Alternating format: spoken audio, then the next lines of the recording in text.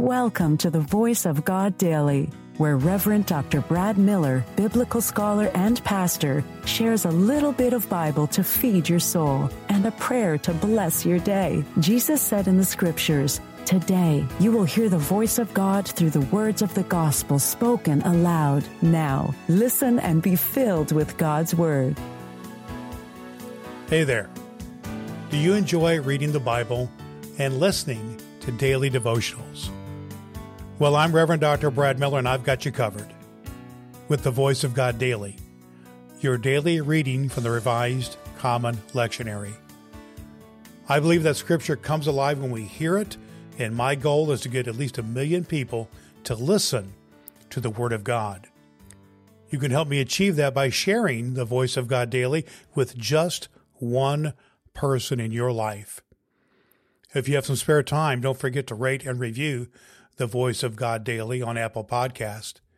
You can also download the ABC 123 Bible Study Guide from voiceofgoddaily.com to help you study the Bible better. Before we dive into today's reading, let's take a moment to pray together using a breath prayer.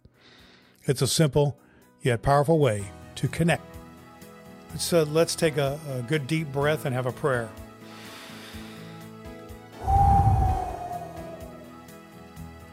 Through our dreams and visions, O God, you broaden the horizon and hope of your people, that they may discover the meaning of your covenant, even in the midst of trial and exile. Increase the number of those who believe in your word, so that all people may joyfully respond to your call and share in your promises. Amen. The Voice of God in the New Testament lectionary reading for this very day. From Revelation 3, 1 through 6, reading from the New Life Version. Words to the church in Sardis. Write this to the angel of the church in the city of Sardis, the one who has the 7 spirits of God and the 7 stars. It says this: I know what you are doing. I know people think you are alive, but you are dead.